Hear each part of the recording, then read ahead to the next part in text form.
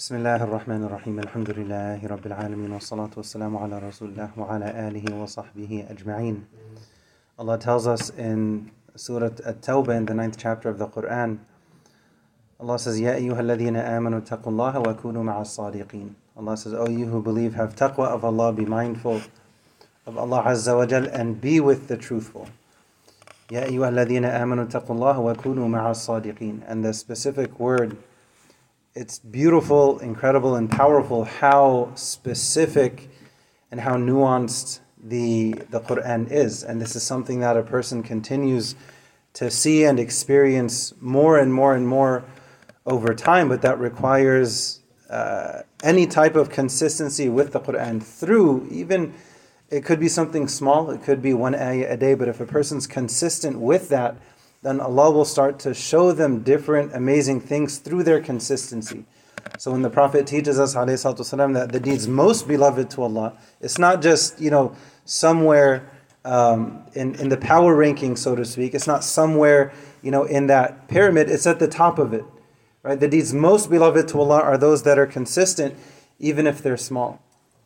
In this ayah, Allah tells us, O you who believe, have taqwa of Allah, and be with those who are truthful. The specific word, actually the specific letter that I want to touch upon, the word is with, ma'a, and then if you change the ayn to a noon, it goes from ma'a to min. Allah says, O you who believe, have taqwa of Allah and be with the truthful. Allah did not necessarily say, O you who believe, have taqwa of Allah and be from among the truthful. Allah is making it easier for us. So level 1, even if I'm struggling with my iman, with my taqwa, with the direction of my life, with my relationship with the Quran, with the masjid, with salah, with charity, with you name it, anything good. If I'm struggling with that, maybe I can at least be with people who do those things. Maybe I'm not where I want to be, but let me try to be around people who I see as being on level 2, even if I'm on level 1. What's Allah telling me? Just be with them. Now, if a person is with truthful people long enough, that's going to rub off on them, right? The majority rules. If there's one good friend hanging out with a bunch of bad friends, then the bad friends end up pulling in that one good person, and the crowd ends up dominating the individual. They'll be absorbed by the wrong crowd. And the opposite is true. If there's someone who's, caught up in a lot of things that they know they shouldn't be doing, but if there's that one person and they hang out with a good group of people, then they're going to become absorbed into that. Just by being in the right company, and they're going to start noticing on their own that these people, they don't seem to say bad words very often, if at all. That's different. I kind of like that. My heart feels happier when I'm not around, foul language all the time. I never even realized how negative that impact was until I hung out with other friends.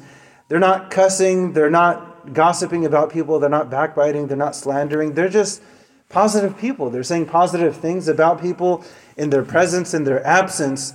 I think I'd like being with them. So step 1 is to be with the right people, and then hopefully, eventually, over time, if we're fortunate, then we come absorbed into the goodness we learn from them, and then gradually and naturally, we elevate from level 1 to level 2, from being ma'as sadiqin to being minas sadiqin, to being with truthful people. Hopefully over time, it may take a long time, but hopefully eventually we get there, where we get to that point where then before we know it, we're on level 2. But what Allah is telling us is not necessarily that part. Allah is saying just be with the right people. O you who believe, have taqwa of Allah and be with truthful people. The importance of jama'ah, the importance of community, the importance of, who we're friends with. For better or for worse. The Prophet taught us that you are on the deen of your closest friend or friends. So look at who you're closest with. So if someone is extremely close with someone who's a horrible influence on them, that says something about where that person is. And if someone is really close with someone who's a really good person, and they do a lot of good things, and they like to give sadaqah, so on and so forth. I mentioned sadaqah because the Prophet said, sadaqah to burhan, that charity is proof. So what's proof, if you're hanging out with the right crowd or not? How much do they value charity? لا خير في كثير من نجواهم إلا من أمر بصدقة أو معروف أو إصلاح بين الناس. The first thing mentioned, how can we get out of any concerns we have regarding hypocrisy? Allah says that there's no good in much of their gatherings except for when there's this idea of charity, إِلَّا مَنْ أَمَرَ بِصَدَقَةٍ أو معروف, or something that's generally good, or just fixing things between people. Because the munafiq does the opposite of these three. They're stingy, they don't like to do good, and they like to cause problems between people. Right? So one of the trademarks, who am I hanging out with? Are they good quality, not so good quality, somewhere in between?